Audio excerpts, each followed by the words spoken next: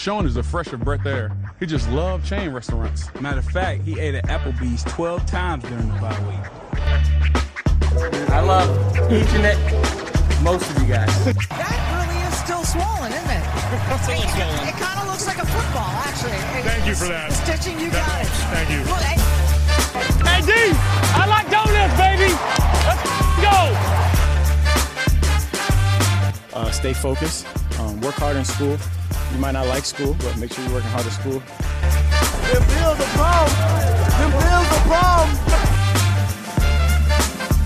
It's your boy DM3, and you're listening to the Witty Not Funny Sports Podcast on the Built in Buffalo Podcast Network.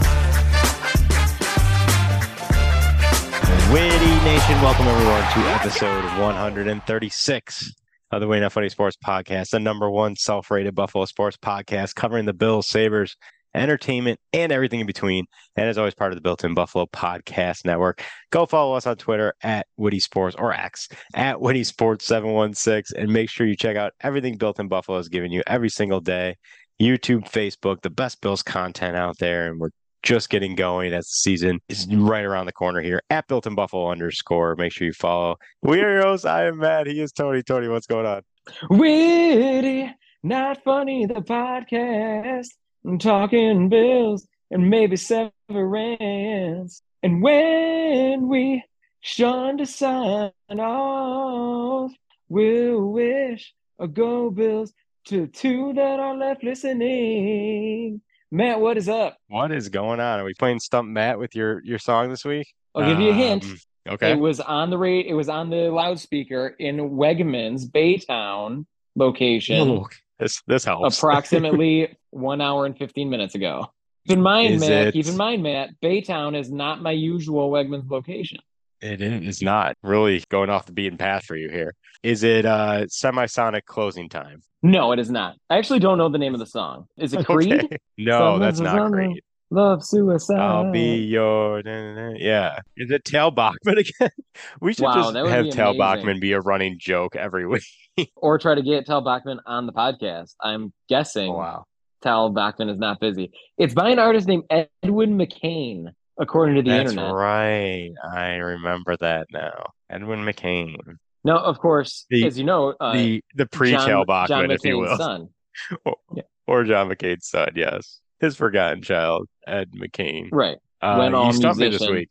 Well, I'm not a very good singer, so I am a good singer for some situations, but this was not one of those situations. Mainly because I don't really know the song very well at all. If I put more efforts into actually learning I think it's popular. Just I don't know it very well. I think if I put more effort into knowing the songs or going with songs that I really know well and maybe am far better rehearsed, you would end up not being stumped. Tony, I think you do a heck of a job. So say la vie. And I know the listeners think you do a heck of a job as well.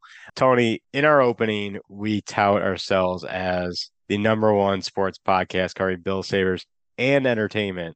As listeners know, we drop a lot of pop culture references, music, movies, TV. And Tony, I thought we'd tie in to our opener this week, the Bills, of course, because this is a sports podcast that talks a majority of the time about the Buffalo Bills, and our current favorite TV show, and that is on Apple TV, called Severance. It's the greatest show to come along since, I don't know, Lost. We're big Lost fans, of course. Wow. Tony, if you could summarize Severance, and listeners, if we dropped a little hint of this last week in our episode title, The Perpetuity Preseason. So if you didn't understand that reference, you need to go watch Severance right now. You should anyway. It's an amazing show. Tony, if you were to summarize Severance in like 4 sentences or less, how would you describe Severance for the listeners who haven't seen it? The premise of the show is that there is a company called Lumen. Lumen is a large conglomerate that kind of just like makes everything.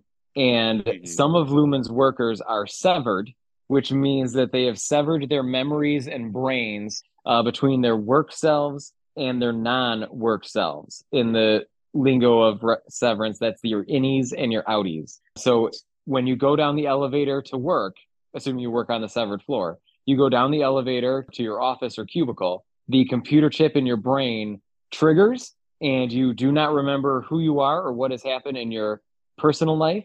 and you now assume your any identity, the person you are at work, and the person you are at work is completely unknown to your outie, to who you are in real life. So you are essentially two consciousnesses, your innie and your outie, your work person and your home person. You have a split consciousness. A little more than 4 sentences, but great premise description there. So Tony, it's a really complicated show. So 4 sentences. It is a really complicated show.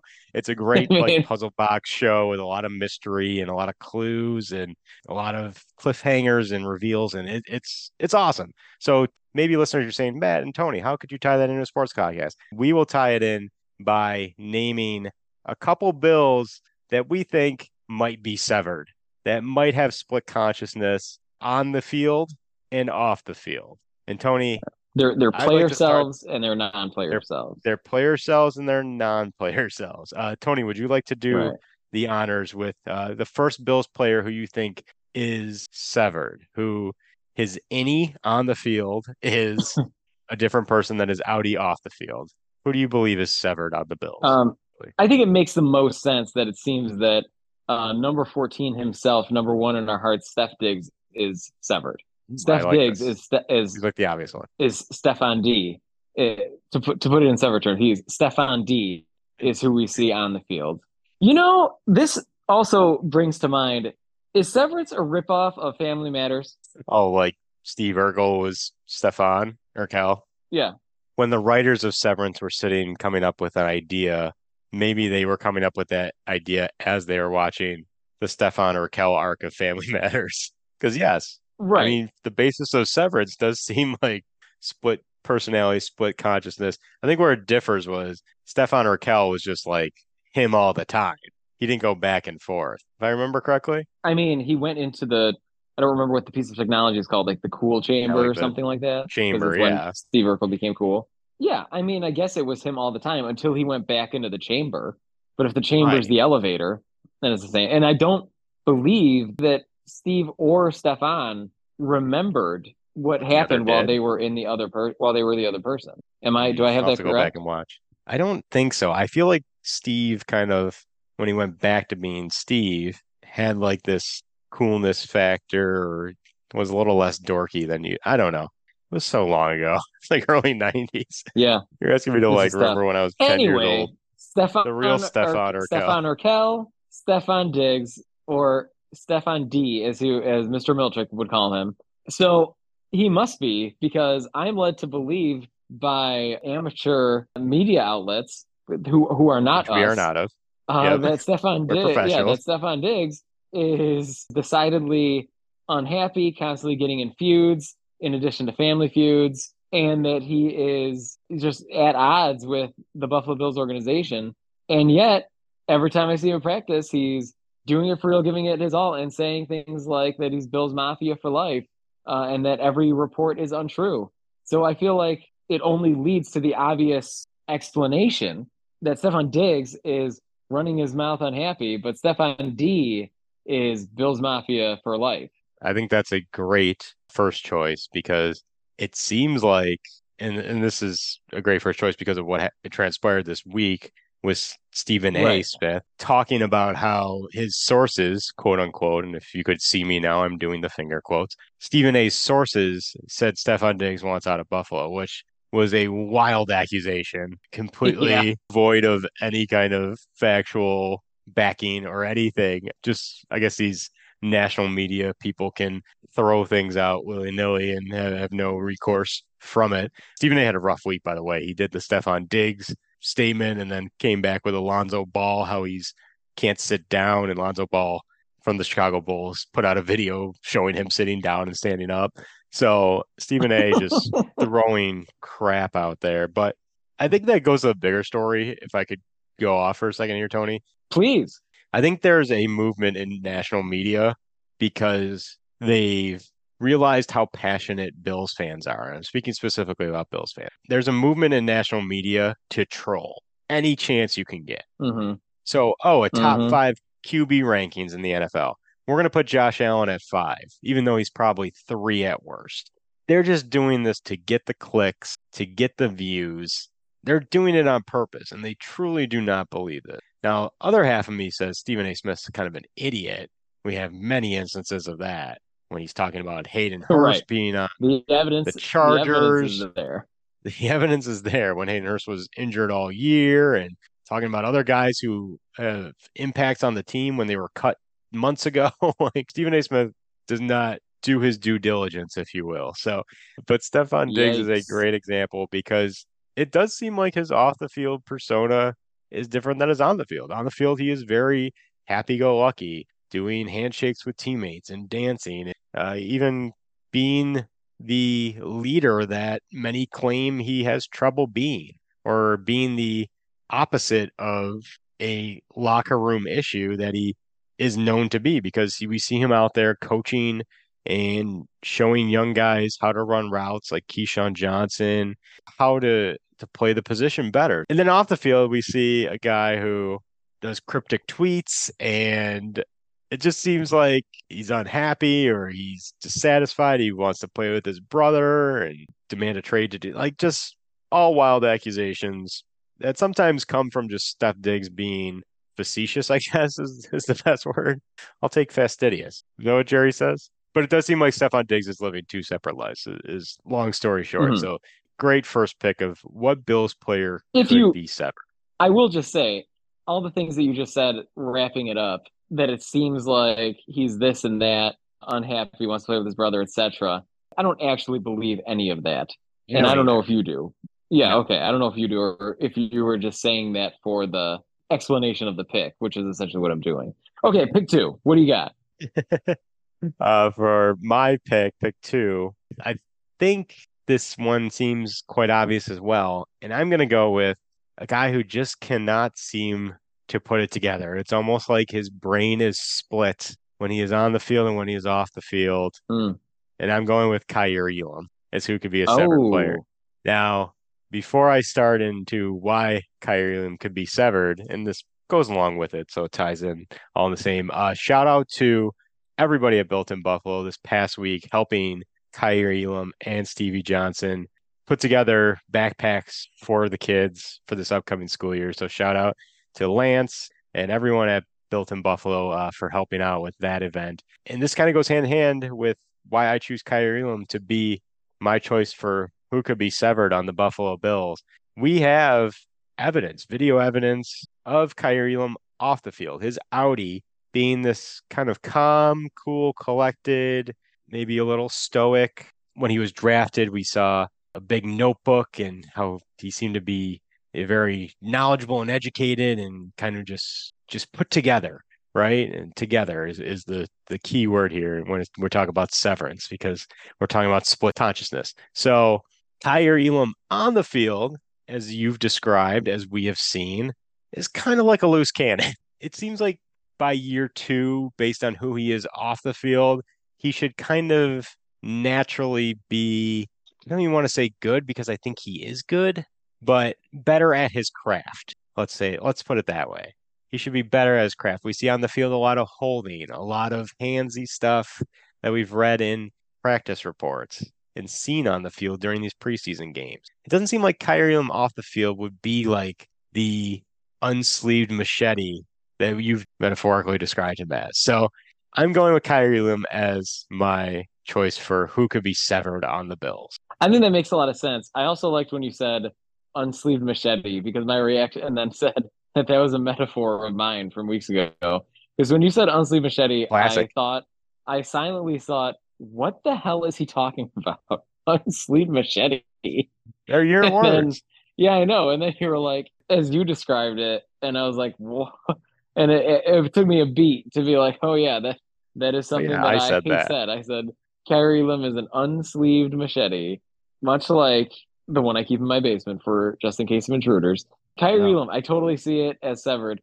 So one symptom of being severed that occurs is that there is a childishness that comes with being severed, because you are essentially, your innie is born again, without like emotional skills. Like they're truly born, but they're in obviously an adult body. So Kaiir Elam is like that, and you will see that he maybe reacts in a little bit more of a childish manner than we would prefer, and maybe that manifests because he is in fact severed. And he's only a rookie. He was severed at the draft. He's a draft day severance case. What if the combine is the severance procedure? Oh, wow. They go through the interview process. They get coached into how to interview. They get financial class. Like, it feels like the combine could be where the severance takes place if we're really diving into the combine this. is like that. Yeah. Then you just see and learn who you are. Speaking of the combine, on Kyrie Elam, that supports the theory of him being severed is in fact the notebook that you mentioned, where he has to keep the notebook because he doesn't remember anything from his other self. Oh, I like that. See, that was very good. I didn't tie that together, but the way you did, but I like the way you tied it. Well, wait till I tie together my next pick, Matt.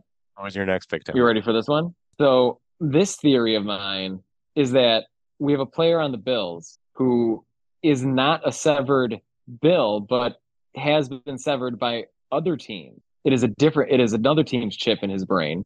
And that's because, we know that NFL teams take excruciating efforts into ensuring that their secrets don't get out, that their plays are not leaked, that their strategies are kept in-house, and that much of the information is kept in-house. Now, there's also always that danger that a player could take that information to another team, to their next team, or maybe in this case, take it back to their past and future team. And that is why I propose to you that AJ Klein is severed, because it would be a strategic advantage for any other team to sever AJ Klein, because they know full well that he will eventually just end up going back to the Bills anyway. So they have to sever him to make sure their secrets don't get out and don't get leaked to the Bills. I like this a lot. I will give a fuel to your fire here of AJ Klein being severed. Fuel it up, baby. If you just Google search AJ Klein, I would say 95% of the photos of him, the man has no emotion whatsoever. It's almost like he's a blank slate. Right, a blank slate. As though he was just, I don't want to say created, but just came into this, is finding his own way into the world. Consciousness. Right. Right. The new version of himself. AJK. Yes. He's almost like the Miss Casey in this case, I feel like. Like just no emotion, just very bland, and like riding a bike of emotions for the first time. Like the training wheels are on and he's just slowly like formulating what is happy and what is sad.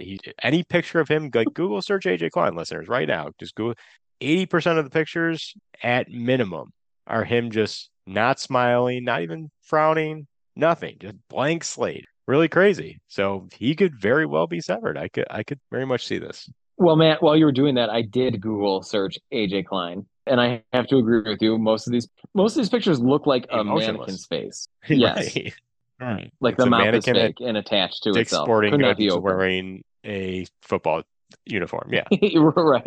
Right. I had already Googled him before you suggested that because I wanted to see his real name. It's Aaron James Klein. I wanted to see his real name because I would assume his innie's name would be not AJK, but Aaron K. Right. And then he would find, but in my theory, he wouldn't be because he's his outie if he plays for the Bills. He's his innie if he plays for another team. So I guess, So I guess he would still be AJ. I guess this is all nothing. Tony, you ready for my final one and the final one of our intro here? And I think it's I can't wait. A really good one because it's a person that maybe was once severed, but is the first Bill of this season to try to go through reintegration. And that is Brandon Shell.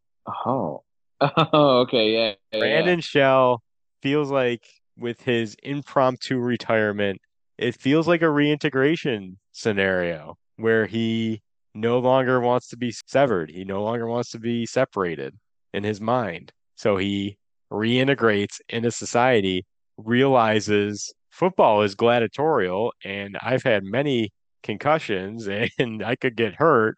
I'm not going to do this anymore. Oh, yeah, I guess you're right. Because he would be in a scenario of remembering both his consciousness, both his lives. He would remember what things were like for his innie and what things were like for his outie. Right. His idea of retirement, yes. He must be going for reintegration. I agree with you on that one. Yes. Which is very dangerous, as you know. Very dangerous. Causes sickness, And reintegration sickness is a danger. Yeah. Good point. So We somebody gotta should warn probably him. somebody should probably check on Brandon Shaw right now. Mhm. He might be going through some stuff with reintegration. I'm like hyper focused on their Yeah. names. You are Sorry. hyper focused, like they're their Yeah. innie and outie name. Yeah. For those who don't watch the Yikes. show, All right. their severed state just goes by their first name plus last initial. And Yeah. don't you all Or some don't you also version of- think like we do on this podcast often, we come up with ridiculous ideas, and this is very much one of those. And then we kind of walk through how it could be something because there's Yes. been I've read since watching the show, there's been many studies that and educational articles that say we're kind of close to this technology being a thing. Mhm. And as you and I know in the show Severance, they all enter and leave at different times. And that's on Right. purpose. Just kind of like at training camp, players come and go at the same time Yep. as well. Some people Yep. stay out on the You got- field a you're- little longer. Some go in early. Some people go in very early because they're hurt or they need to get a rest. They're leaving and coming and going at different times, just like the severed people in the show. I'm just saying, it might seem ridiculous, but when you kind of connect the dots, we kind of are onto something here. It seems irrefutable to me at this point. What you said about training camp, yes, very important. So it's like the tunnel, but under the bleachers is where the The severance tripper thing, is. Yeah. Yeah. So yes, where the severance. Yeah. Data blockers, like in training camp, if on a NFL roster, if you get cut, what do you have to do? Hand in your playbook. Like it's like that part of your life is done. Do not Like, leave you're- with it. Mm-hmm. So when you go through the tunnel, I know. or you leave the coach's office, you hand in your playbook. You can't bring it out, or you get blocked. You can't bring Just that like the out. elevator in Otherwise, Severance. right. Otherwise, the alarms are going off. Right. So again, crazy theory.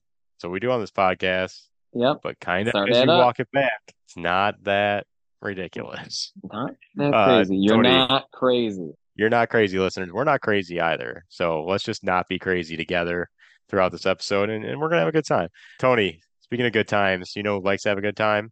He's a 90-year-old man called Marv Levy. I was gonna say, is he a frail World War II veteran? Yes, the craziest of them all. All right. As some right. say. Let's They party the down most. then. Party with Marv. Actually, Party with Marv would be like a great. You ever see those like cruises with like Blink 182 crews? Yeah. The Party with Marv cruise would be elite. Absolutely. You'd just be singing. You won't be able You'd to just be keep up with singing him the whole time. No. Oh, he would. Good luck trying. Yeah, exactly. Good luck trying is And right. he's in top physical condition. And because he's in top physical condition, he comes to our studios every week to take us out and take us in to our Bill segment. Tony, you ready to throw it to Marv? Yes. Let's throw it to Marv in his beautiful angelic voice. We'll be back after the break. Go, go, Bills fight, Bills go. Come on, let's win for Buffalo. And we are back, listeners. Week 2 of the preseason in the books. And boy, was it a bury the ball kind of moment for this Bills team. Have not suffered a preseason loss like that in years, as long as I can remember, Tony. Losing to the Pittsburgh Steelers 27-15, scoring 0 points in the first half, a majority of the half, I think all the half actually, the first team and starters played in. So not a lot of good to take from this one, Tony. We'll try our best. Your overall impressions watching the Bills in week 2 of the preseason, what'd you think? My biggest thing is that I think the offensive woes kind of boil down to the O-line. And I feel like I'm on a broken record this offseason, but it just feels like it's all shutting down there right from the start and collapsing. And everything else about it is collapsing. I'm really looking forward to maybe that kind of stabilizing itself, or something being done that we'll have it figured out. I'm just looking forward to when it seems like the offensive line is figured out. So it started there for me. But I thought that the skill position players looked pretty decent, especially the weaponry. I was hoping Khalil Shakir was going to have like a real bounce back game here. No, that didn't happen, but it's not like anybody did. So there's that. Obviously, defensively, we had our moments. I would just look for more consistency. And what worries me there is that Well, I guess I can't judge anything based on the way Sean McDermott is calling the game because it's obviously going to be completely vanilla and preseason-ish. So Right. I'll reserve that kind of judgment for, or based on that, I will reserve my defensive judgment there. Yeah. Overall, in terms of the injuries that we suffered, we're not winning or losing any more games because of these injuries. So in that Right. sense, I guess maybe it's a success. So that's something. And I that's think my so. impression. It wasn't easy to watch. It wasn't exciting to watch. It was not It a did fun not make me watch. excited. That's for sure. Yeah. Did not Yeah, it make was me not a fun. excited. It It was made not me. Severance. It was not a fun watch. I don't know if I would say I'm worried. I think concerned is a better word because we have talked about this offensive line for weeks and weeks now of how they're still just kind of okay. Like we should Hmm. be talking about these guys as if they're more than okay, and we just can't get to that point. Guys like Deion Dawkins and Mitch Morse, who have been the constants on this offensive line for years now, they're kind of okay. Oh, Constance. Now you're talking lost. Yes, there you go. Boom. Circling back. Circling it back, So baby. so the offensive line is a concern. Now, the asterisk is the Pittsburgh Steelers have a fantastic front four. Guys like Yeah. TJ Watt, obviously, Alex Highsmith, Cameron Hayward. All these guys are all pro level players. And then you add to it guys like Quan Alexander and Micah Fitzpatrick. And I mean, there's a lot of good players. And Marcus Golden, who they signed this offseason, who is a guy I wanted the Bills to sign for the past 2 years.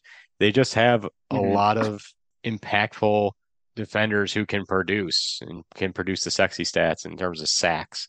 So it was a big test for this offensive line, and they did not pass the test from what we could see. So guys continue to struggle. Guys like Spencer Brown, who I thought had a couple nice reps against TJ Watt, but for the most part struggled. Deion Dawkins, I thought, struggled. Talking Hmm. about constants, though, Osiris, always want to say Osiris Torrance, and that's right, but it doesn't feel right. Feels like it should be, as we Right. mentioned when he was drafted, Cyrus O'Torrance. Osiris Torrance, though, for 2 weeks now, I think has been the best offensive lineman on this team, and that is a very good sign. So I like that. Now an issue comes in with Connor McGovern being hurt at practice and Sean McDermott kind of being unsure of his timetable in terms of return. That opens back up Ryan Bates to be in a starting role, which is a great, as we talked about last week, a great backup to have, a guy who's had starting experience for years now, who can play any position along the offensive line. So that's why you build the depth on the roster in case an occurrence like this happens where a starter, to get hurt, you can just replace him with another starter level player. Now, when Ryan Bates was in, he didn't look great either on the offensive line. So I don't know what we're swapping here. If it's Bates or Edwards or whoever, the offensive line just needs to be better overall. And they need to be better overall because they Hmm. need to protect number 17, who thank God did not get hurt. And despite the offensive line breakdowns and despite him scrambling and me saying, throw it away, go down, stop doing Josh Allen stuff. Josh Allen looked super good. 7-10, only 64 yards, but a lot of those yards that he did earn called back because of penalties. So in showing again, just Josh Allen doing Josh Allen things, the arm strength that we've come to know, the guy who can make any throw on the field that we've come to know, just showing that in the little time he had in the second preseason game. So great to see Josh Allen in form. Thought Gabe Davis looked good. I thought Stefon Diggs looked good. You mentioned the weapons, and we'll talk about stock up, stock down, and it's my turn this week to talk about it. And we'll talk about some of those weapons, but for the most part, the weapons looked good and they looked like they were in sync with their quarterback and especially rookie Dalton Kincaid. So we finally saw him flash a little. So some good things to take from this game. Wasn't all bad. I think the biggest concern, and I agree, is the offensive line. What might be more of a bigger concern? That doesn't grammatically make sense, but what might be more of a bigger What? concern than the offensive line is Sean McDermott's glasses selection. Can we talk about this for a second, Yep. Tony? It was Tip of your tongue, inevitable, wasn't it? sort of. Every listener, every worker, every host, everyone knew it was coming. We have to Yeah, have this talk. we have to have this talk. Sean I like McDermott. him. Whoa, whoa, Is that a whoa, hot whoa. take? Okay, now we definitely have to have this talk.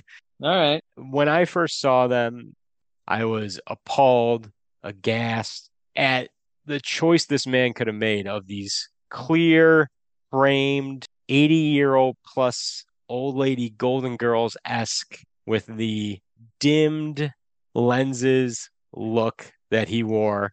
This is a look we've never seen Sean McDermott wear.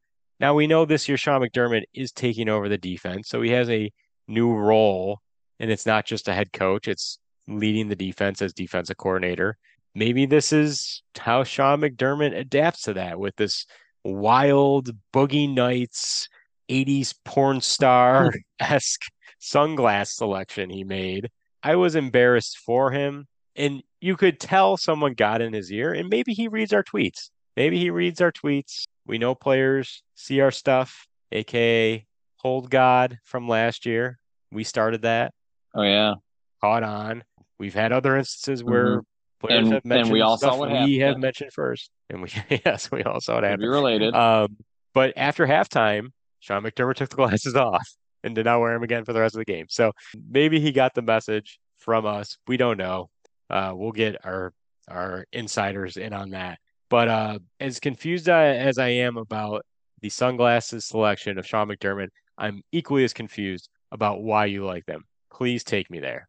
Okay, so this is interesting. Now, at the beginning, you thought, or I was led to believe that you thought they were like seeing glasses, prescription glasses, and then you call them sunglasses. Do you think that they are visual glasses, or do you think they're only sunglasses? I thought they were sunglasses. I think they're only they're sunglasses as well. Yeah. No. I mean, if I have seen Sean McDermott wear glasses other occasions, then I would think that they were visual. Right. But that is not what I haven't seen him wear glasses before. So. Right. So why do you like them? And that would also make sense why he would have to take them up. What I'm trying to work in is some joke about the Gloria Vanderbilt collection, but I can't figure anything out. So I don't know. I think they're nice. I think it was a bold choice, but a good choice. I thought it looked pretty decent. I can't say anything. I mean, these are my taste, Matt. What do you want? Okay. You might be on an island by yourself in this one. If you close your eyes for a second, listeners, just picture you are an NFL player ready to go out there. Maybe you're a bubble player. Maybe you're trying to earn your roster spot. You're all jacked up. You're ready to perform at the highest athletic performance you possibly can out on that field. As Sean McDermott just whips on those glasses and tries to rile you up. And if I was that NFL player, I'd just be like, who's Blanche over here trying to lead us out of the tunnel, all pumped up, ready to win a game? Like, no, that's not what leaders wear. I did not find them to be. Mike Tomlin's on the opposite sideline wearing some badass Top Gun aviators, as he always does, just looking like the coolest guy in the world. And you got opposite Agnes over there, Sean McDermott, the Walking for Hims commercial. I didn't like it. Hims would be a great sponsor. Yes, it would. Shout out for Hims. Love you, Hims. Love you, Hims. I probably shouldn't Stephon be saying Diggs that. Is him. Like, that's true. That is a cross marketing. I'm shocked has not happened. I know, right? I'm surprised at that one too. Yeah. Or any kind of like Crest Dental. You thought they would have been all over that. Yeah. With the flossing. Absolutely, I do. There's a lot of cross promotional marketing that I feel like companies are missing out with Stephon Diggs. He's in the new Gatorade commercial, so I'll give him that. That's true. Gatorade, but that's like expected. Yeah, but the glasses. Yeah, Gatorade. I was confused. I'm sure the players were confused, and I'm sure it translated. I don't think the players were confused. I would be if I was a player. You think that was the first the players have seen those glasses? They've seen them before. Yes. I don't think so. You think, hi, game day, check out my new glasses. You think that's what happened? No. Yep. I think they've seen those babies before. And I think they look great. This brutal Pittsburgh sun need to put on these special glasses for. Mm-hmm. Said nobody ever. Summer in Pittsburgh sun. Except Sean McDermott. Yes. It's summertime. It's summertime. That's right. The glasses were a negative for me. I think it translated on the field to a negative. Again, it's preseason. Like half of me is just glad nobody significant got hurt. I'm not saying Tommy Doyle is not significant because what an awful injury for a guy who was battling back from an ACL from last year. To have that happen to him again is just horrid, and you feel awful for the guy. All our best to Tommy Doyle in his recovery, obviously, but Josh Allen came out healthy. Stephon Diggs came out healthy. Like most of the core guys came out healthy for the most part. So good to see. I'm not one to buy into the like it's preseason, we didn't scheme, it's very vanilla.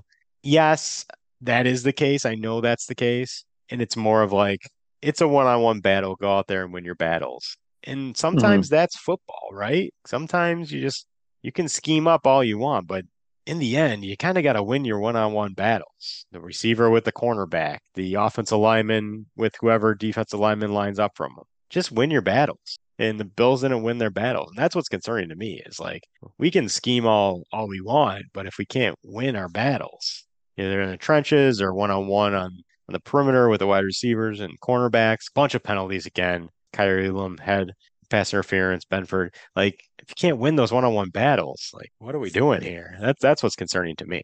That makes a lot of sense. I mean, So, especially in the second preseason game, which is now what it seems like the league uses as the, quote unquote dress rehearsal one, the one where we're willing to play more starters.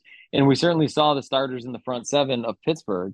Um, and we're going to be playing people that talented all year. So, like, those are battles that need to be won. And I think at this point, like, we're really just kind of hoping that we are better at getting better throughout the year compared to some other units. right. I hope so. I hope again this is just preseason and you know what? Maybe this is the wake up call they need of like Mm-hmm. things aren't just going to be handed to them.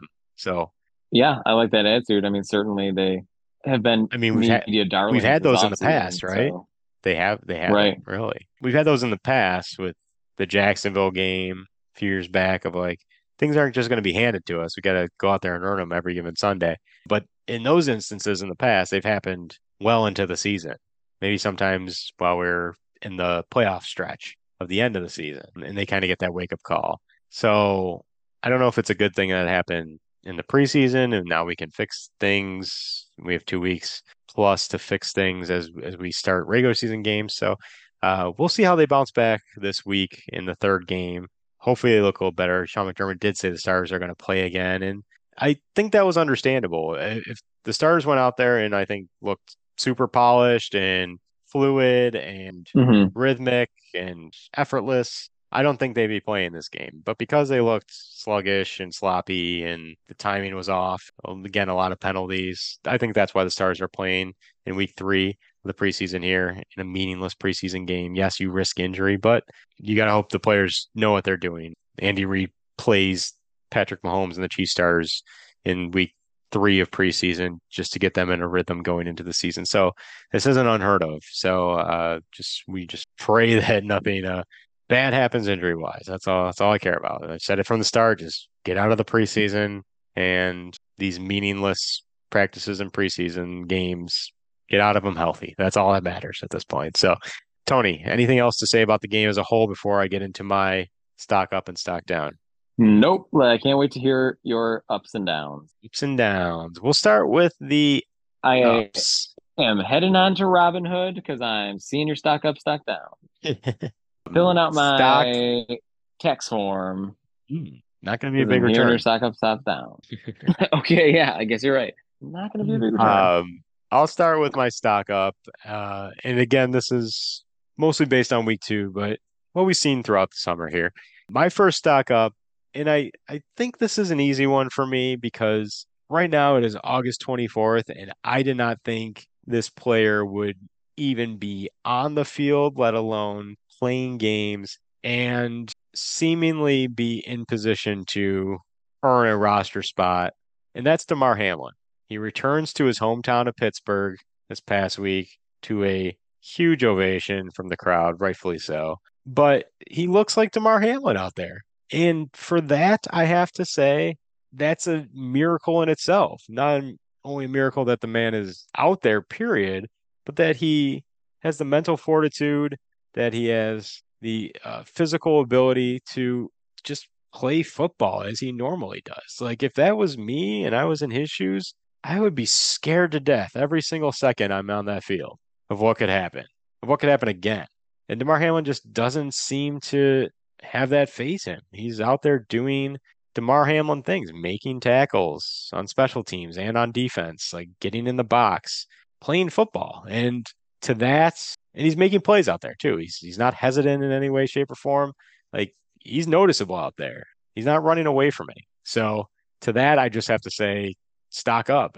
And I think, as I said, he's in line for that fourth safety role. I think it's between him and nobody at this point. I really think is for a guy who I thought maybe due to his health concerns, obviously, that I thought maybe they'd practice squad him and see how he came along. He looks to be fine. And I think that fourth roster spot behind Hyde, Poyer, and Rapp is a lock for DeMar Hamlin at this point. I would say that I agree with you, that I think it is. The only scenario, and I don't know if I mentioned this on the pod before, the only scenario where I think he's in danger of losing it to anybody else is if they think that Cam Lewis can do two, and they want the position versatility of Cam Lewis to say, well, he's our fourth safety, but he's also our fifth or sixth cornerback. That's the only scenario that I think, that's the only scenario that I think they could get away with not having DeMar Hamlin on here. But I think that's a headache they don't want. I think that's a locker room issue they don't want. Like we talk about how the fans would react to that situation, how the fans worldwide would react to that. But I mean, he is who he is in that locker room as well. And I think that there would be he's a catalyst of bonding. He's a catalyst of brotherhood that those players experience. Yep. And so I have to imagine that wouldn't be healthy for the team either, for him to not make the roster. Yeah, I like that catalyst of brotherhood. That's a very good way to put it. And I think we said from the beginning, if DeMar Hamlin could come back and even beyond the practice squad for a team that experienced everything negative on and off the field last year, what a bright spot that would be. What a motivational factor that would be for the rest of that locker room. To have a guy from where he was 8 months ago to back playing and being on the team, being in the locker room, making an impact in some way, whether it's on special teams or defense. What a motivational factor that would be for other players on the team, and what a positive that would be for a team that hasn't experienced many positives in the past 12 months. Yeah. So just an amazing sight to see him out there just playing football, just to keep it as simple could be. Because again, if it was me, and I'm sure if it was a lot of people listening to this podcast right now that were in DeMar Hamlin's shoes, I couldn't even imagine even thinking about doing what he does when that ball is snapped, hitting someone, engaging with blocks, tackling, like anything physical. I would just mentally could not get there. So kudos to DeMar Hamlin. Or Tony, a trending up or stock up. If that's stock up A, this is stock up B. No, I don't want to say this. What? I think I know what you're work talking with about. me. Like if that's stock work up with me here. 1A is this. Yeah. If that's stock up 1A, then stock up 1B has to be DeMar Hamlin's body double, because he's also doing a lot of good work. Right. We cannot forget fantastic that. work. We cannot forget about DeMar Hamlin's body double. He's got everyone duped. It's really, I mean, could we be talking about like a It Takes Two scenario, or what's the Freaky Friday? What's the Lindsay Lohan Freaky Friday? And I wasn't thinking that. What's the Lindsay Lohan twins movie? I think you're thinking Trap, of kind Junior. of Parent Trap kind of movie. Any movie with really twins. It was Parent Trap. It was called The Parent Trap. Yeah, Parent Trap. Yeah. Are we in like a, with DeMar Hamlin and his body double, are we in like a Parent Trap situation now where they're just like interchangeable? Like real DeMar does this, body double DeMar goes grocery shopping. Oh, so you're thinking this is like a multiplicity situation. Or that, yeah. Well, do you know multiplicity? Yeah. Exactly. There you go. Yes. Yeah, that seems like multiplicity. Like I'm like, you just produce yourself a clone to do all the menial tasks to get a little more time for yourself. Absolutely. Hey, DeMar, you want to go on Masked Singer, the worst show in the world this week? No, with a child could do that. Yeah, right. With a child interacting with some Sesame Street characters. That sounds like the worst thing ever. Oh, I would love to do that. Did he do that? Singer. I didn't see that. I didn't see. DeMar Hamlin was on the Masked Singer. Yeah, I know. What Sesame Street are you talking about? Oh, was that? Oh, was like Oscar the Grouch on the Masked Singer at the time? It was. I don't even know what it was. It was like a segment with Elmo, and maybe it was Oscar and Cookie Monster, and this is the parent in me coming out. Some of the OGs. Some of the OGs.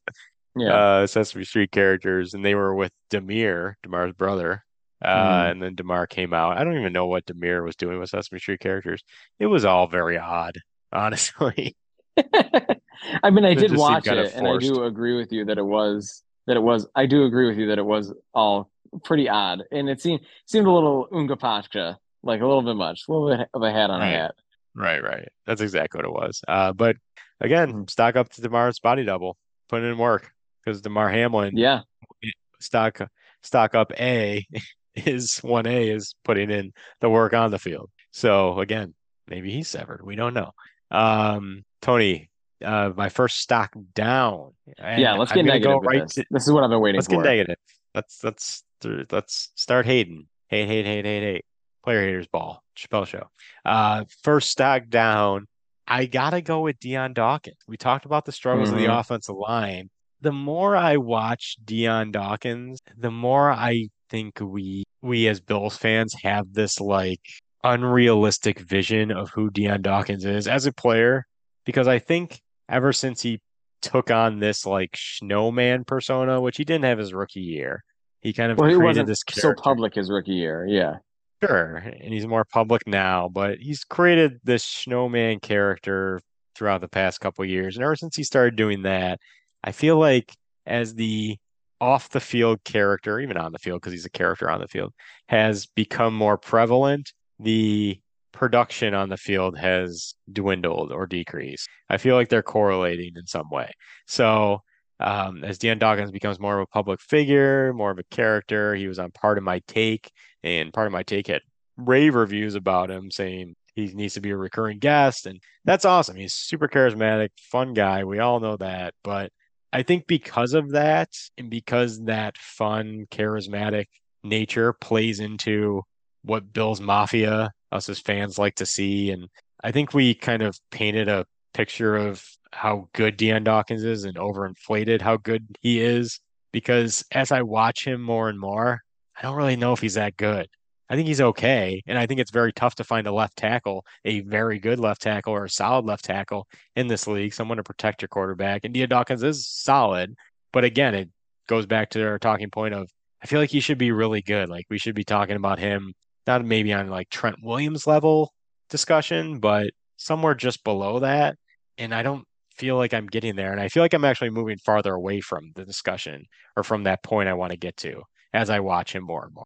Matt, I'm glad we're putting this out there finally because I have been giving myself the benefit of the doubt for years that Brandon Bean gave him this cool contract. So I probably don't know what I'm talking about in my assessment of Deion Dawkins because everyone seems to disagree with me, including professionals. All right. Well, I've always kind of thought, I'm like, is he that good? Like you said, like solid. I'm always like, yeah, like like left tackle's not exactly a like gaping hole of a need, but I'm like, I never thought it was just like super taken care. I don't know. Like, I never thought it was just like, I, I'll put it this way. I never thought Deion Dawkins was someone we were lucky to have. Okay. Yeah. I just thought he was considered fine enough and that left tackles are not a dime a dozen. So we'll stick with that. And he's a nice guy. So we'll stick with that. He's a And nice guy. Yeah. I think that it's clear to me what I would say the issue is, and it's not the Snowman persona. It's not Snow D, to use his severance name. Right. It would be to me, it's the issue of slippery like slippery hands and skin from this tea tree oil situation he's gotten himself involved in. Now, if I know one thing about Deion Dawkins, it's that he has merged in with another piece of entertainment that I'm involved with in my life, that being Below Deck on Bravo. Matt, do you watch Below Okay. Deck? I don't know. I like to stay above No, deck. Matt, are you? Oh, okay. I mean, a lot of it is above deck and in the salon, as they might say. Okay. The but you're familiar with Deion Dawkins' partnership with Captain Sandy. No, I don't know who Captain Sandy is, and I didn't know Deion Dawkins had a relationship with Oh said well, Captain Sandy. Captain Sandy was Captain Sandy was in the building for several days and was at One Bill's Oh Drive. wow. She was on One Bill's Live. She was doing live. She was doing like Instagram lives on the Bills Instagram, and it's Oh wow. because Okay. Her and Deion Dawkins are in this partnership for this tea tree oil company. Sandy uses it on the yachts because that's, close quarters and there's always mold and there's always moisture and stuff. It's in the Mediterranean, for crying out loud. And then Deion Dawkins likes it because the locker room is disgusting. So they have joined forces to endorse this tea tree oil. And it seems like ever since this happened, either Deion Dawkins' brain is on the yacht or the tea tree oil is affecting his gameplay. I mean, literally, Matt, the only thing I know about tea tree oil is that it's probably slippery. The only thing I know about Deion Dawkins' job is that he has to hold things tight. So, I mean, let's add it up together here. He's got to drop this tea tree oil. It's making him he's too vulnerable. slippery. Yes, he's too slippery. And when Deion's vulnerable, Josh is vulnerable. It's an issue. And also, Captain Sandy is not the best captain in the Below Deck universe. So we all know that belongs to Captain Glenn. And then the guy that's on Down Under is also decent. So Steve Irwin? Too soon. Come on. Sorry, too soon. Long live the crocodile hunter. The thing with Deion Dawkins is not only the teacher oils, but like I said, I feel like he's solid, and it's tough to find a solid left tackle. His PFF grades are actually pretty good based on how much merit you put into that grading system. He ranks like overall like 30th in the 30s among all linemen for overall pass and run blocking grades. So pretty good. He does a good job of protecting Josh for the most part. I feel like when he falters, it's super noticeable. Like if he has 100 snaps in a game and 98 of those snaps are great blocking, whether pass or run, those two that aren't good result in like strip sacks, fumbles, game-changing plays, really, really detrimental to the outcome of the game or the positive outcome of the game that the Bills could achieve. So like that's what I think about Deion Dawkins. I think he's good. I think he's solid, but it seems like when he falters, when he looks bad, like it is detrimental to our success.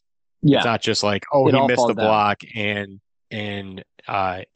Josh took a 2-yard sack. No, it's like Josh tore a muscle in his arm and fumbled or threw a stupid bad interception because Deion Dawkins missed the guy and the guy's bearing down on Josh, so he forced it. Like it all seems to be just exacerbated in some way when Deion Dawkins doesn't play up to his potential. I would agree. When he is not on his game, it does have a tremendous impact because I guess that's the nature of a left tackle. It does have a tremendous impact. But when he's good, we can be very solid. It can really help everyone out. When he's smiling, the whole world smiles with him. But when he's crying, he brings on the rain. So he needs to stop crying and be happy again. Mel Torme. Well put.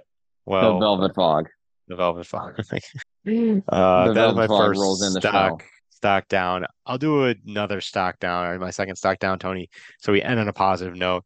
My second stock down, I'm gonna go with Ed Oliver again. Oh, I guess you're right. Okay, I'll let you do it, but I didn't really notice it. Yeah, which is bad. Okay, go. It's not that he's been bad. It's that I don't think he's been good. And just as you said, kind of indiscreetly there of like, haven't really noticed him. I haven't really noticed him either. And all this talk of this offseason with this new contract of Ed Oliver, straight from Ed Oliver's mouth, is that he needs to prove himself over again.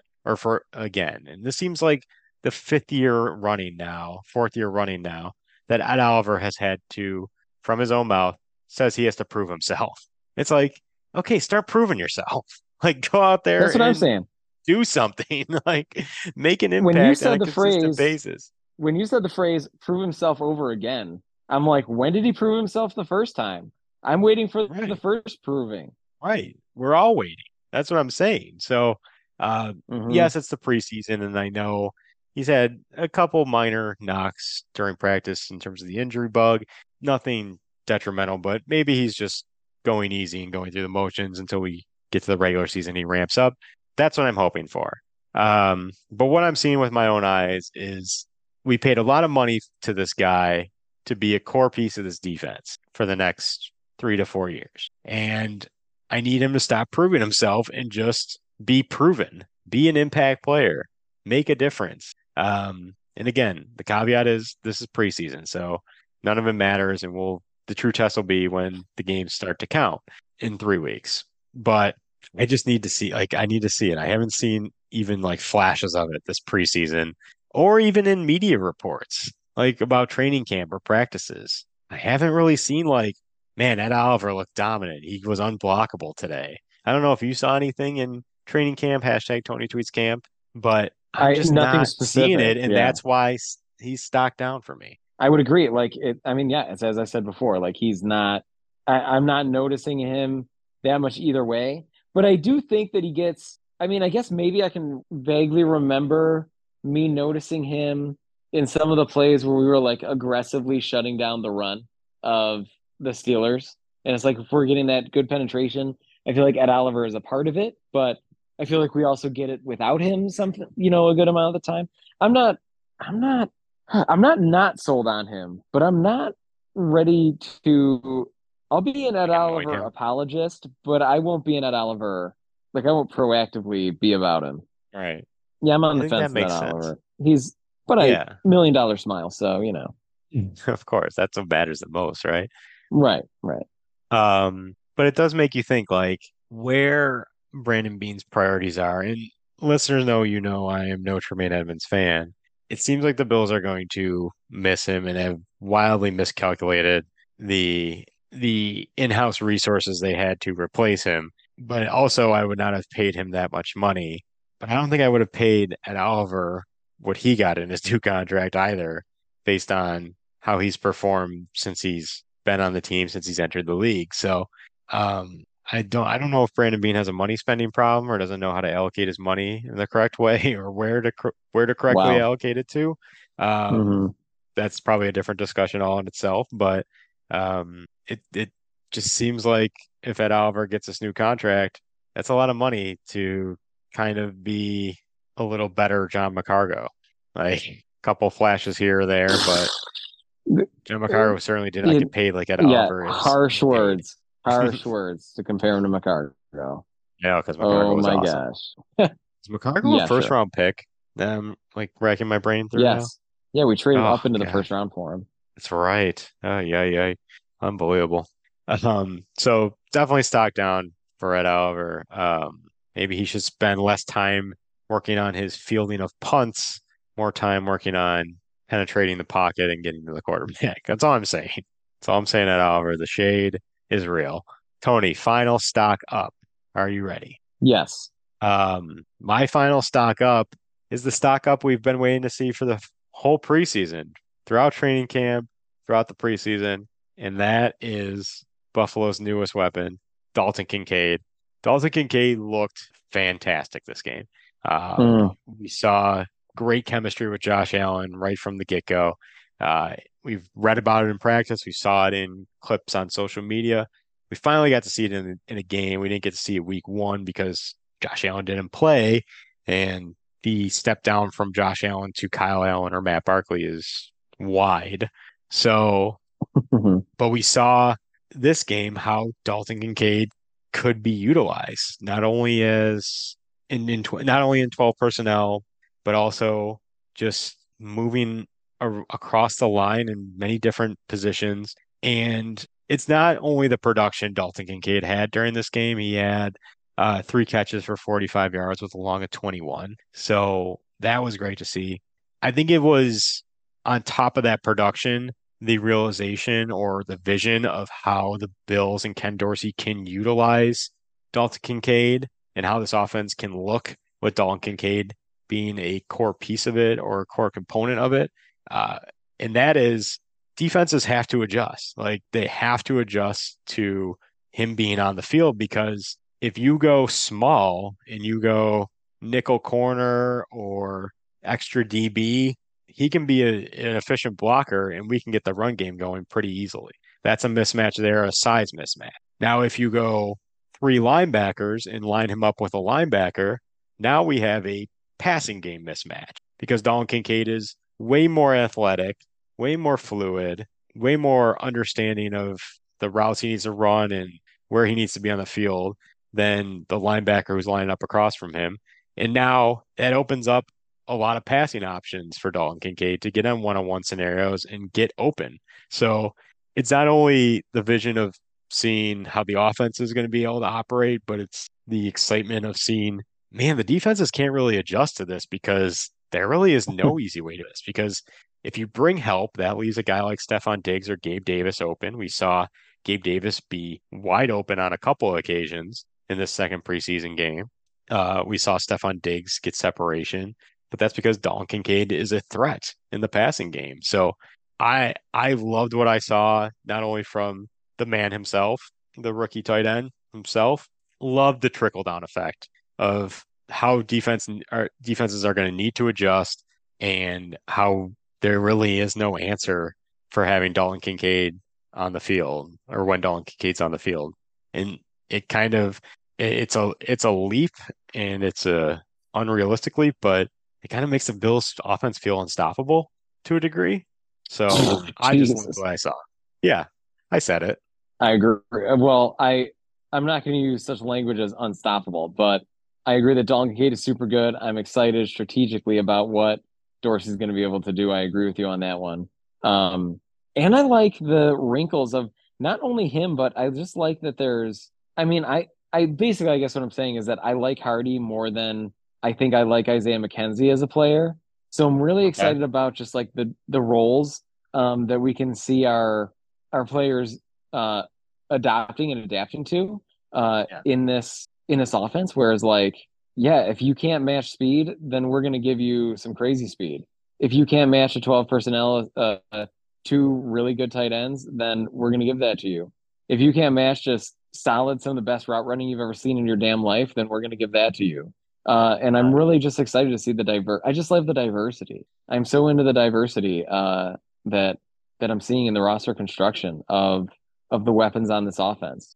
Same thing even in the run game. I feel like we have really dynamic runners that are all different personalities in their running style too. So it really just boils down to the line, like as we've been saying and as we've been seeing. But yeah, I'm a big Dalton Kincaid fan. I will say this is the most tempted I've ever been to get a rookie's jersey before like really knowing. Statement. Yeah. From a guy who owns many random jerseys, including Jerome Felton. Oh yeah, that's true. Yeah. This is a big statement. And I mean, those jerseys are the team issue jerseys. Priceless. So these are not like the most random ones I have. Yeah. But like the idea that I'm thinking about buying like a jersey, like I'm going to go to Dick's and I'm going to give them my credit card and they're going to swipey, and then I'm going to walk out of there with a jersey. That's pretty wild. Pretty wild. Could be Dalton Kincaid. It could be. It does feel like all the preseason hype has not slowed down at all on Dalton Kincaid. It's only grown to me. Yes, the next Travis Kelce talks were wildly overzealous, but performances like he had still are, yes. But performances like he had in the second preseason game, you like the potential, and you could see why the hype train was real this summer. I'm very excited. You mentioned the diversity, not only that he brings, but that his presence brings to this offense. And I think that's spot on. There's many different ways this offense can attack you and many different ways the defenses have to adjust to that, which the more ways they have to adjust, the more variables you can throw at a defense, the harder it is for them to defend us, in my opinion. So that's all gravy to me. That's all great. I love what I saw from Dalton Kincaid. Love what I saw from the first team offense, but it's all about that offensive line. You're right. Even if how many years have we said this? Even if they're average, because I truly think, and you could think I'm crazy, you could think I'm wrong. This is the best skill position wise the Bills have been in the Josh Allen era. On offense? Yes. Like the offensive skill positions? Yeah, like the weapons, running back, wide receivers, tight ends. Yeah, I guess I'll give that to you. Well, yeah, I guess. Well, but I mean, the only thing I was saying, I'm like, well, I mean, there were like other Hall of Famers that were on this team, but I guess they were, that was like towards the end. In my mind, I'm thinking like, Frank Gore, I'm thinking LaShawn McCoy, early in Josh's career. But when that was happening, like the wide receiver situation was not good. So yeah, wide receivers were Kelvin Benjamin, and Zay Jones. Right. Right. As a group, this feels like the best group of weapons we've had. Yeah. Yeah, it probably is. Yep. So if that offensive line, we've been saying it for years, can just be average. You don't need to be great. You don't even need to be good. If you're good, that's great. But you don't need, if you're average with how good Josh Allen is and how much he can improvise and create things on his own and how skilled this set of weapons are for him in this offense, like just that offensive line just needs to be average. Just give Josh 3 to 5 seconds back there and he can work magic. And that's where I kind of, yes, maybe it's a wildly blasphemous statement of unstoppable, but if they can give Josh time, it's going to be tough to stop these guys. That's just my opinion. So, Tony, those are my stock up, stock down. A lot of other players showed out pretty well, I thought. Some witty not funny alumni. Kingsley Jonathan had a Yeah. sack. Looks pretty good. I love him as a practice squad guy, and I hope he doesn't get plucked again because I love his potential. He's really taken over the Mike Love role for me. Like Mike Love, Oh, all right. who was deemed a rookie for like 4 straight seasons. Like Mhm. on the official roster, it said rookie, even though he's on the practice squad for like three seasons at this point. But Kingsley Jonathan has really taken over that Mike Love role of like, Yeah. man, like he looks good during preseason, and I could see him challenging for a spot if we weren't so deep at that spot. Justin Shorter looked good, I thought, with against third and fourth stringers. Keep in mind, but still looked good. That's the kind of performance we wanted to see from a guy who we've been told has a lot of potential. Jay Sternberger had a nice 27-yard catch, Tony. The Yes. Jace Big train is relief. back in Huge relief. motion. Huge relief for Tony's camp crush. Huge relief. Um, Jace. and again, I thought Dorian Williams was maybe the best linebacker from a whole game standpoint. Obviously, Milano is great, and but we saw a rotation with the first team of AJ Klein and Tyrell Dodson when Dorian Williams looks better, just as good. I mean, it kind of feels like Matt Milano's rookie year, where I think we mentioned this last week, where Ramon Humber played over him, and we're just waiting to the coaches have to put Milano in because we know he's a better player, and you're just not letting him get these set. Like to me, I think they missed their window, but after week 1 of the preseason, you should have said, unless you plan to sign someone, which it doesn't seem like they're going to sign anyone like a Rashad Evans who started for the Falcons last year, 159 tackles, by the way. I don't know why we don't sign him. Drew Tranquil was $3 million for the Chiefs, which was apparently too rich for Brandon Beane's blood. But maybe they just don't value the middle linebacker position like some of us do in the fan base. But to me, like the window was right after week 1 against the Colts. Like you had 3 weeks plus to get Dorian Williams up to speed for the middle linebacker position. Like that was your window. And for some reason, I don't know why you don't want to let him do that. He's the surest tackler. I love the athleticism. I love how he gets off of blocks and uses the athleticism to get around blocks. He's very instinctual and just has a knack for the game and the ball, it seems like. So yeah, he makes mistakes out there sometimes. You notice him getting lost in coverage a little bit, and maybe that's the big stepping or the big hurdle he needs to get over. But it clearly seems like he's the best option just from a pure athleticism standpoint and just from a pure, let's just get our best 11 guys out there standpoint. Like Dorian Williams seems like he needs to be in the guy at this point for me. So a couple other players stock up, a couple other players stock down. So Spencer Brown, we mentioned, struggled again. So overall, not the greatest showing from the first team, but it's preseason. Majority of the people are healthy, and we're that much closer to the regular season when the games count. So that's all I can say. Tony, any final thoughts before we wrap up here?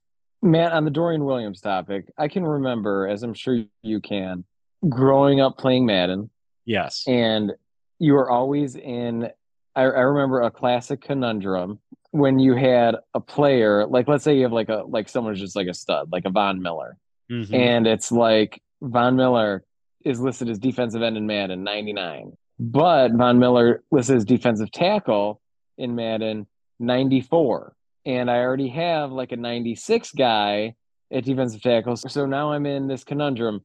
Do I let Von Miller, the Madden version of Von Miller, a digital Von Miller, it's probably going to increase my defense as a team rating a little bit if I move Von Miller inside his unnatural position, but he's just such a freak. He's naturally good at it, so that I give other really good players opportunities. Or do I let Von Miller be his best self and thrive in him being a 99? And that's, I feel like what you're describing with Dorian Williams is Dorian Williams seems really good, and he would probably be pretty good at middle linebacker at Mike, but that's not his best self. He's not going to be his best self. He's not going to be his fullest potential. He's not going to be he's going to be a little bit hindered in his progress, but he still might be pretty decent, and it might be overall best if we do it. So I feel like we're in that conundrum, and in this case, I am not in favor. I think if he's ultimately going to be a better football player at outside linebacker, then he has to be kept at outside linebacker. And that's like what's best for him. That's what's best for the player. And I kind of stand on that side of the debate that I've been explaining, even if we, I guess, sacrifice by having a more inferior middle linebacker to leave the room open for him to be an even better outside linebacker. But he's never going to get a chance if Milano's on the right. You know what I'm saying? Oh, disagree. I mean, Milano doesn't play 100% of the snaps, and he wouldn't, or at least he wouldn't anyway. If he drafted a third round guy to play and like 5% of snaps. And Milano, if you'll indulge me, Milano has somewhat of an injury history. Yeah, somewhat. So, yeah. So I don't know. I like the idea at this point of honing his skills, at least letting him develop in the case of on the outside of backing up Matt Milano. And then if after he gets to a certain point of development, and we experiment with him inside his new self, his professional self, experimenting with him inside, then I can see that. But I don't want to jump the gun in his development by moving him inside too quickly, just based on the need, especially with veterans on the team. But those veterans we know they are who they are. Yeah, That's but all I'm saying. The middle linebacker position doesn't really require, not a lot is on the shoulders of the middle linebacker in this defense anyway. Well, I guess maybe I shouldn't say that because I feel like a lot is. We'll be learning. We will be learning Sean McDermott's interpretation of this defense because you're right. It could be different with McDermott at the helm. I mean, he certainly seemed to like Luke Kuechly, so that's why I was wondering if I know they're not physically the same, Kuechly and Milano, but I wonder if the end goal is to move Milano to Edmund's spot and then Dorian Williams goes to Milano's spot. If that's an interesting idea too. Really the end game here. Because it feels like Milano, from the beginning, it always felt like Milano would just be the natural fit to fill in Tremaine Edmunds' role. I didn't consider that, but that's something. That's something. We'll see. We'll see how it plays out. Tony, we'll put a wrap up on our Bills segment this week.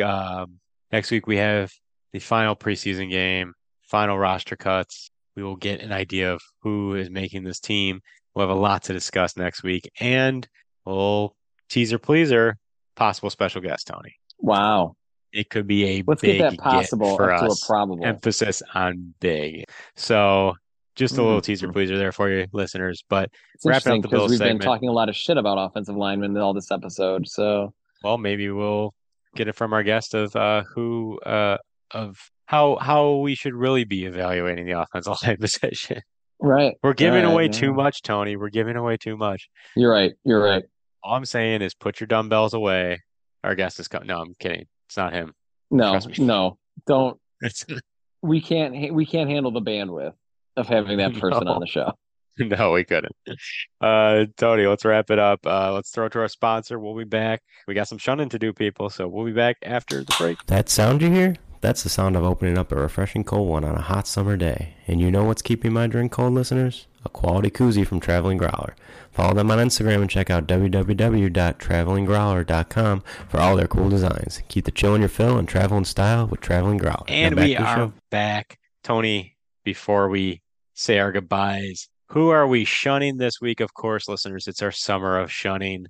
Just like last year was our summer of seltzers, this year's summer of shunning. We're out here to shun. That's all we're doing. Tony, I got a good one this week, so I'm going to kick it off. I am Okay, please do, shunning. because mine's not great. Okay. I am shunning. I want to get this right. The Somali Athletics Federation. Okay, go on. Yes. Recently, the Somali Athletics Federation put a runner in the World University Games, which took place in China, into the 100-meter women's dash, if you will. The Somali runner who was entered into that race, I don't know how she qualified. I don't know what nepotism back end shenanigans were going on to get her in this race. Typically, Tony, let me ask you, how fast do you think a 100-meter sprinter can run a race? I don't know, like 9 seconds, 8 seconds. Yeah, it's typical like 9 seconds, 10 seconds, 11 seconds, somewhere in there. The Somali Yeah. athlete who ran this race, 21 seconds. All right. Could I She beat was that? not. Could you beat that? That's a great question. I think you might be I able might to time actually. myself tomorrow. It was so bad that uh, this runner was by halfway through the race was not even in the frame of the television. It was embarrassing. I don't know how this took place. The Somali Athletics Federation official who entered this female into the race was promptly suspended, and the statement they said as to why this person was suspended was an abuse of power, nepotism, and defaming the name of the nation.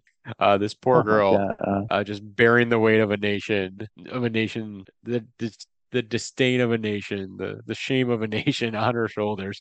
But it was quite funny. You could tell right from the jump that this person had no business being in a competitive race like this. How the 20-year-old was selected, I think she was a family member of the suspended athletics minister. So why this person was in the race, I don't know. It was very funny, but also very sad at the same time. So my shunning is going to the Somali Athletics Federation. Matt, it's interesting that Somali has said that they has brought great shame to the nation in addition to the other negative aspects that this Pirates? that this athlete brought. Well, no, because I was thinking kind of in that light. I was thinking that's what you think has brought shame to your nation? Like when I think Right. Somalia, I don't think upstanding citizens of the world. Right. I mean, I'm sure many Somalians are fantastic, but when I think of the nation of Somalia, I do not think that this is just, I do not think that like at the UN, they're coming in with the best of reputations here. Sure. But this Sure. runner is who brought the shame. Right. Apparently, we think so. Apparently, we Right. think so. Apparently, I think so. So that is my shun for this week. Tony, who are you shunning? Or what are you shunning? Well, I have to shun the queen bee herself. No, I'm not talking about Josh's ex. No. No, I'm not talking about Beyonce. I'm talking Twist. about the literal queen bee because there's bees in my house Oh no. that have penetrated through the siding in their Oh no. dwelling in their living. Yeah, Yes. so been hyping up a lot of spray, been covered in a lot of weird foam, working that out, but trying to get Not the that first time. queen, gotta get her out. Just like Josh, Gotta get gotta the get her queen. out. Gotta get the queen out. Um, So I I guess feel it's I feel like opposite. I'm not really shunning her. I'm giving her a lot of attention, but then I'll shun her yes, after she true. dies. And you'll shun her. Are they wasps or are they like they're wasps, I'm assuming, right? See, when I Maybe Google hornets? image Pop an H search, on this box. yeah, like when I Google image search a wasp, I really don't think that's what I'm seeing All right. because they Interesting. don't have very big. The ones that the insects I'm seeing don't have very big. What is the term? Not abdomen, but like where the stinger is. Like the thorax or something. Yeah, the thorax. Yeah, like they don't have very big Might go thoraxes, with my bug like, anatomy, or but I should say long thoraxes, the way that a yeah. wasp does. And they don't have yellow thoraxes. I think it might be just yellow jackets. Okay. Um, Okay. Great show, by the but way. oh well, Speaking of great shows. this wasp in Google imaging might be close. Okay. So I Hmm. do researching this as we're recording. No, Yeah, wasps you know do how it seem to goes. be a big issue. I have a similar issue in my place of work. Wasps, I kill about 15 to 20 a day in my office. Wow. They come through. There's a hive right outside my office. They come through the vents, and they're completely dumb and stupid, so they're easy to kill because I think they get discombobulated through the air conditioning or whatever. Uh, Yeah. seems to be an issue. Seems to be an issue across the region. Bees, of course, as listeners know, good for nothing. Pollen is fake. It's not a real thing. Pollination. It's not a real thing. It doesn't do anything. It doesn't help our ecosystem in any way. I truly think that. This is a hot Like, take. this is a hot take. I truly think that. And bees are completely worthless. That's why every time I see them, I will do my best to kill them. Sorry. I haven't been stung to this day in my life, and I don't plan on getting stung anytime soon. So, bees, you're worthless to me. And if you cross my path, you will pay the consequences. Wow. Matt, I mean, as we're spreading lies about bees, I'll spread one as well. Because Yeah. science has shown clearly that, I mean, it's the law of averages, I suppose, so maybe it's not that clear, but science has shown that for every bee you kill, that's another week off of the lifespan of our own livable planet. So when we are struggling to survive and at odds with each other in the Thank water me. wars, I know exactly who I'm blaming. Can find me Coming right to you, side by Matt, saying side this with is because of Kevin you. Costner. How do you think you'd fare in a water world situation? Oh, awful. Me too. That's like Just awful. maybe the worst case scenario. Yes. That's the worst post-apocalyptic Apocalypse scenario for me. Yeah. Yeah, I think so too. Yeah. Give me the Yeah, I don't have the wasteland. skills for that. I don't want a water world. Yeah, water world's not gonna be conducive to what I got going on. I'll take an I Am My skill set. Legend scenario over water world any day. Oh, for sure. I Am Legend is a Yeah. dream. It's a paradise. The electricity worked. Yeah, it is. It is Yeah. paradise. I could charge my phone. Yeah, exactly. I charge my phone. I can watch old tapes of the Today Show. It's easy. Yeah, that's great. Sign me up for that. Tony, let's wrap Get it a up, treadmill? though. Thank Come you. on. Yeah, it's great. I Am Legend on the treadmill. Let's wrap it up, though. Thank you, of course, to our sponsor, Traveling Growler, www.travelinggrowler.com. Quality koozie starting at just $5. Great gift for loved ones, friends. Shop local, support local. Travelinggrowler.com. Podcast store, teespring.com. Search Witty Not Funny, all one word, or Google. Search Teespring Witty Not Funny. You'll find us. Check out all the awesome designs, t-shirts, get all original, fairly cost efficient Bills gear for the upcoming season. Like we always say, you'll be the talk of your watch party, your tailgate. Every time I wear my Buffalo Brothers t-shirt, I get comments. I get somebody saying how awesome that is, multiple people saying how awesome that is. So you can have that same feeling, listeners. Just check out the t-shirt store, the podcast store today, and get a Witty Not Funny piece of clothing or apparel. We just released our first golf hat. Not Bills, not Sabres, not Buffalo related. Our first golf hat, the Stay Witty rope hat. It's awesome. You got to DM us for it. It's exclusive, not even on the podcast store. So check that out. If you're a golfer, it's moisture resistant. It's awesome. It's a really cool looking hat. So check that out. Where to find the podcast? You can find the podcast on the Built in Buffalo Podcast Network, iTunes, Spotify. Search Built in Buffalo. Search Witty Not Funny. If you like us, subscribe. We always like to say whether you give us 2 minutes or 2 hours of your time. We greatly appreciate that. In 136 episodes in, we truly do mean that. So thank you. If you're a first time or long time listener, thank you for checking us out and supporting us. Twitter X handles, Tony. I'm so befuddled with Twitter X. It's the worst now. Like they took away TweetDeck. They make you pay for TweetDeck, which allowed you to do multiple accounts if you have multiple accounts, like a personal and a podcast account in this case. See them at the same time and just work through them at the same time. You have to pay for that now. You can't DM anyone unless you're verified, unless you pay money for a verification. It's just the worst thing ever. So if you're off of it, I understand. But if you're on it, where can the listeners find you? My account is not yet deactivated. You can find me at Tony Ambrose. You can Where can also they find you on me Sky Blue? Blue Sky? Blue Sky. You can also or find Sky me Blue. on Sky Blue's Blue our Sky version. at Buffalo Sabres. At Buffalo Sabres. Check out Tony on Blue Sky And at Buffalo let me go on my Sabres. Blue Sky. Yeah. Buffalo Sabres on Blue Sky currently has 3 followers Right. and is following 12 people. Okay, nice. There you go. Listeners, if you're on Blue Yeah. Sky, check out at Buffalo Sabres. Give us a follow there. We are on our way. You can follow the podcast on X, Twitter, at wittysports716, also on Instagram at wittysports716, Facebook, TikTok, wittyNOTfunny Sports. Give us a follow on all platforms. We love following back, love connecting with Bills Mafia, Sabre Source people, the Buffalo sports community out there. Give us a follow. We love following back. Tony, send off for the listeners. What do we got? Oh, I thought we were not doing send-offs anymore. So no one's listening anyway. So whatever. See you next week. What do you say that? We get like a ton of listeners a week. You think they go to the end? You think those listeners are going all the way to the end? I hope so. I hope so too. Because the end is I feel really like that's where where the best stuff is. That's where That's where what I'm we saying. riff. I think we really hit our stride at the end. Yeah. It Those takes about an last- hour and a half for us to warm up. Then right at Yep. the end is when we're like listenable. Yeah. It takes us about 120 minutes to really warm up. Mhm. And then those last 2 minutes, really where we shine. So I hope you stick it out to the end, Right. listeners. As we always say, stay witty out there, everyone. Thanks for listening. Go Bills. Peace. Bye. Bye. Later. See you. Later. Bye. Marshawn is a fresher breath air. He just loved chain restaurants. Matter of fact, he ate at Applebee's 12 times during the bye week.